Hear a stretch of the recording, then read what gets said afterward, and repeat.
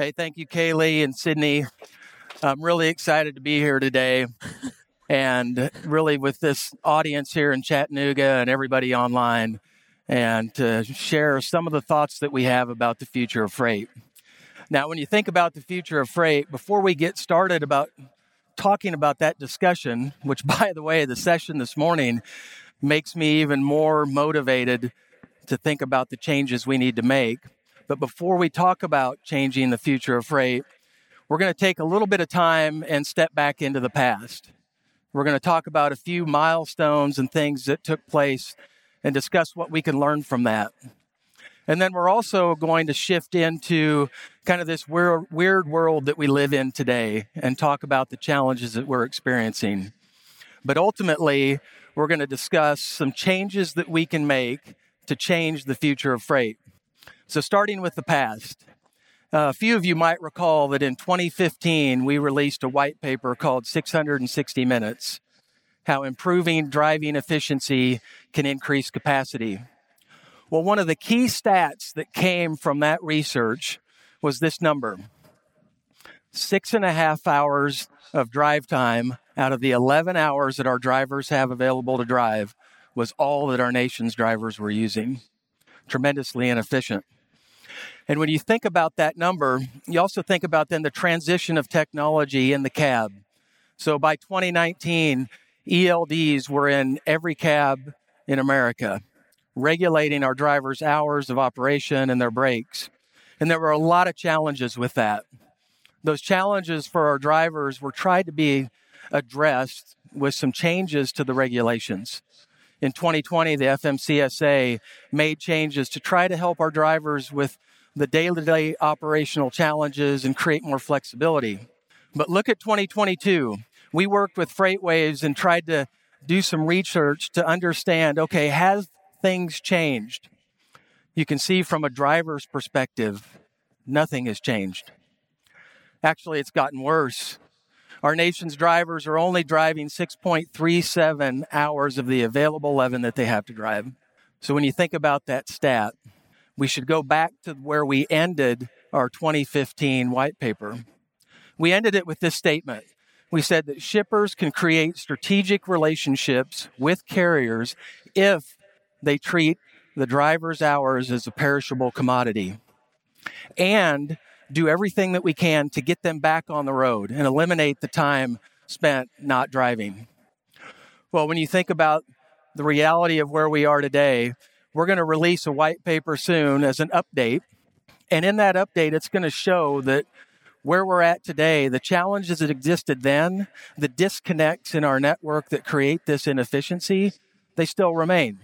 When you combine that with the economic uncertainties, a lot of the stuff that Peter talked about a minute ago, and the current disconnects of supply and demand across our supply chains, all of us here and all of us online, we've got our work cut out for us as an industry. So, right out of the gate, we have a choice. We have a choice about how we can change the future of freight. Now, we can continue to do things the way we've been doing them. Or, as one customer, Rob, that I talked to recently, when I shared this information, he said, we should all be now even more motivated than ever to make changes to improve our supply chains. Okay. Now, while you might feel a little bit frustrated with this number, the changes that haven't happened haven't been for a lack of effort.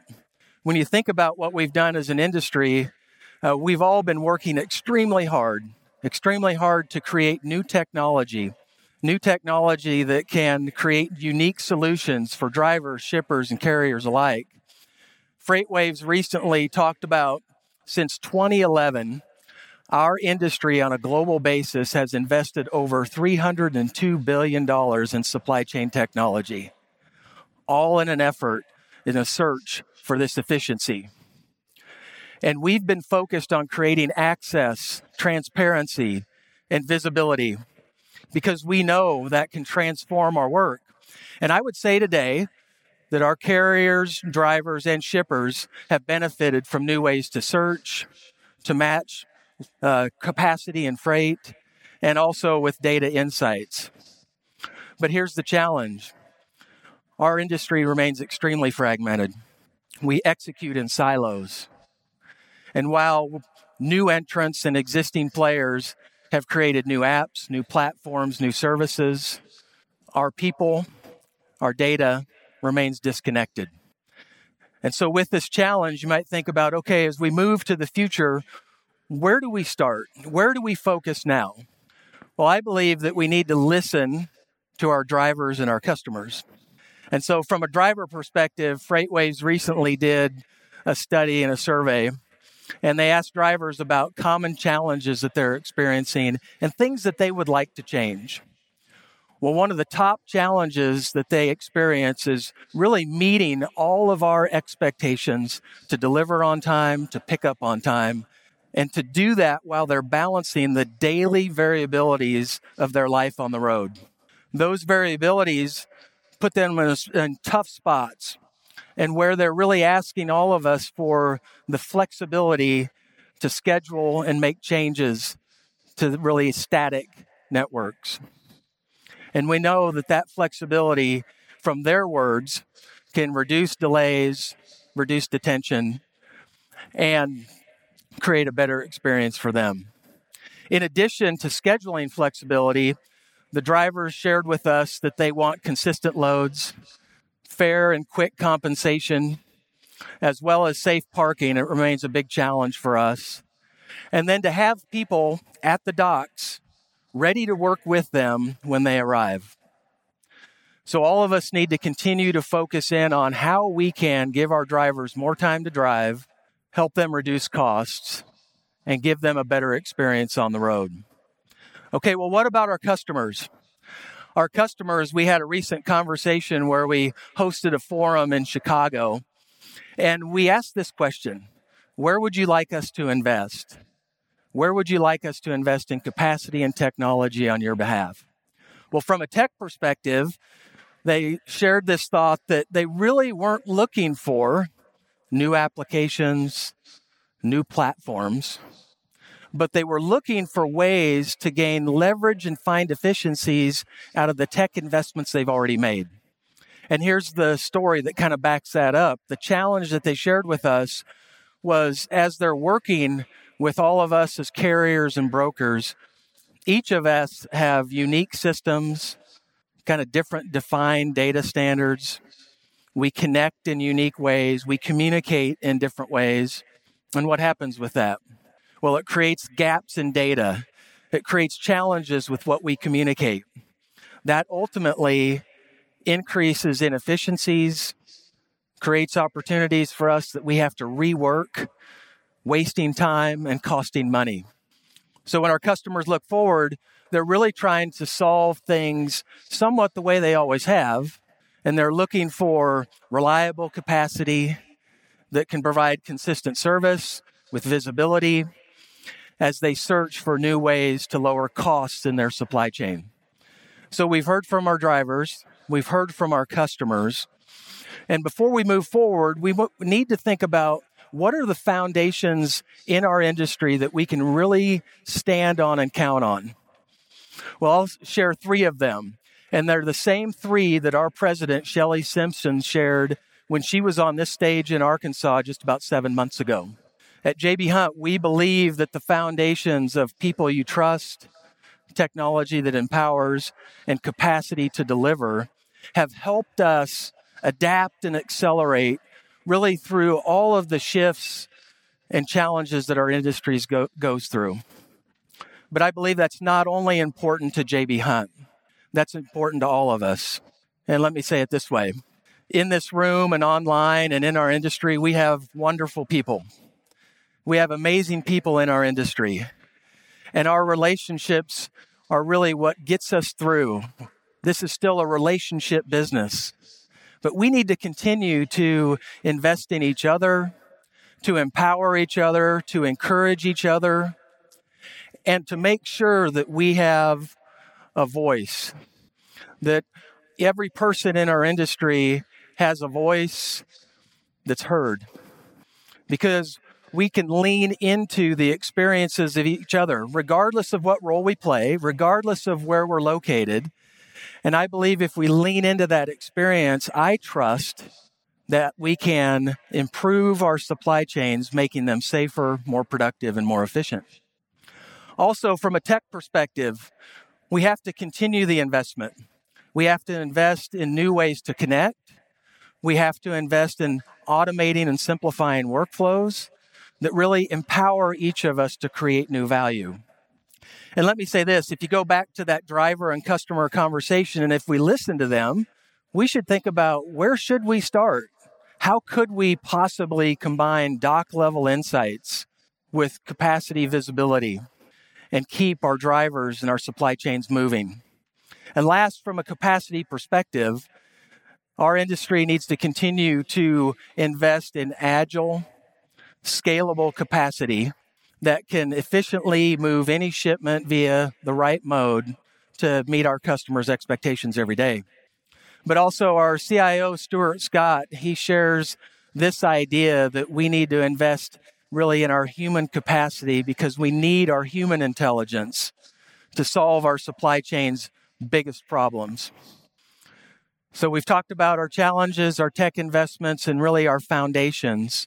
But let's also shift into where we are today. Now, we're kind of in this Stranger Things kind of world.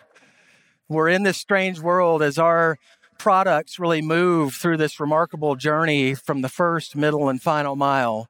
Multiple touches, carriers, connections. And what's happened recently, and is still happening today, is there's tremendous variability and volatility in our supply chains, causing each of us to act and react in different ways, often magnifying the problems that exist or amplifying those. And what's happened, the results are increased inventory, gridlocked capacity, and we've also continued to waste people's time and energy. So an example of this is really created because we live in this fragmented network. We live in systems that execute in silos, and we still don't have the visibility to make all the right decisions every day. So let me break this down to what I believe is a classic example, and it's very personal to, I think, each of us that we can relate to. Let's talk about a driver who arrives at his destination 6 hours late. What happens with that? Well, the questions start to be asked. Why were you late? They ask the driver. We ask the carrier. Were there any things that we could have done differently to change that outcome? What about how can we prevent that outcome in the future? And those are all the right questions. We all ask them. We're searching for that root cause. But go back to this disconnected, fragmented network. The answer might not lie with the carrier and the driver. It might be further back in the links of the supply chain. Perhaps there wasn't a chassis available at the port for a container. Perhaps the shipper had staffing challenges that day. Or maybe there was a delay at a cross dock that caused this delay at the final destination. Whatever the reason, we know that the challenges of finding really the root cause to create solutions to make lasting change are extremely difficult. And it's because our networks constantly shift. The pieces of our supply chain puzzle are scattered through our industry every day, and they're moving around. And it's not, again, because we want that to happen. We want to implement permanent solutions to drive out the inefficiencies, to minimize the variabilities. But when you think about that, it's like, who are we going to trust to make that happen? I would say that in the current environment, we've somewhat adapted to the variability. And we do adapt through different things in our industry all the time. But unfortunately, I think that the way that we've adapted is by increasing costs. Our inventories are higher. We're ordering more equipment. Sometimes we see bids that come in with inflated load volumes in order to secure capacity. We may be overscheduling our appointments at our shipping and receiving docks, or even charging more for detention and wait time. Our supply chains and the future of freight demand that we do better, and I believe we can. Okay, so now let's go back to our customers. In our customer conversation, Our customers also not only shared the concerns that they have, but they shared new ideas about how we can change the future, and ideas about connecting data differently, making things actionable in real time, integrating different data into the workflows of their teams and ours. And they had one really, really big idea. This concept of creating a network of networks, creating what may be called a connected ecosystem. How would we do that? Well, within that connected ecosystem, I think that our customers almost gave us a glimpse into the future. And I think each of you in this room and online might be able to see the future too. And let me explain.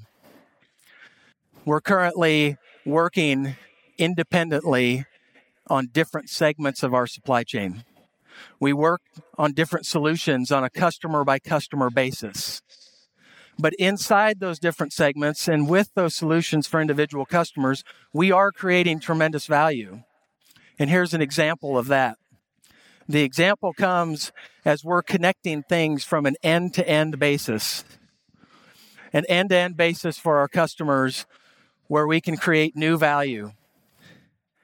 And as one of the ways that we're working with a customer in Southern California, as they're bringing in goods to the port, we've created an opportunity to control with our equipment, our tractors, our ocean chassis, to go make the pickup at the port, dray it to our transload. Our transload, we're connected with that customer to see their demand data. We see that data in real time, and we make dynamic selections to determine should that next shipment go on an intermodal container, a 360 box, or another carrier's trailer. We move that shipment to the final destination. And what you can see is this end-to-end connectivity, this control, flexibility, and speed that creates tremendous value. Well, that value has resulted in this. Our customer has reduced their transit from Asia to their destination DC by 10 days. You take that reduction and you reduce the inventory carrying costs. You take the visibility and the improved service. You reduce customer penalties and fines. They're saving now $1.3 million a year. They're saving $1.3 million while increasing their customer satisfaction. Okay, you might say, well, why is that a glimpse into the future? When you think about the future of freight, you could think about how could we take that simple example of creating an end-to-end solution and value with one segment of the supply chain, with one customer, and expand that across the fragmented networks that we work in. If we're able to create new connections, to take advantage of the opportunity to work together differently, we can create value not just at one segment, but through the common links in the supply chain. That, I believe, is what the future of freight is. Now, let me go back to the example of where the driver was late. And let's change the future. Let's change the future with this connected network in mind. When you think about that late driver, now consider the fact that there was another driver that arrived 6 hours early. And let's go back to our questions. We asked why. Why did she arrive 6 hours early?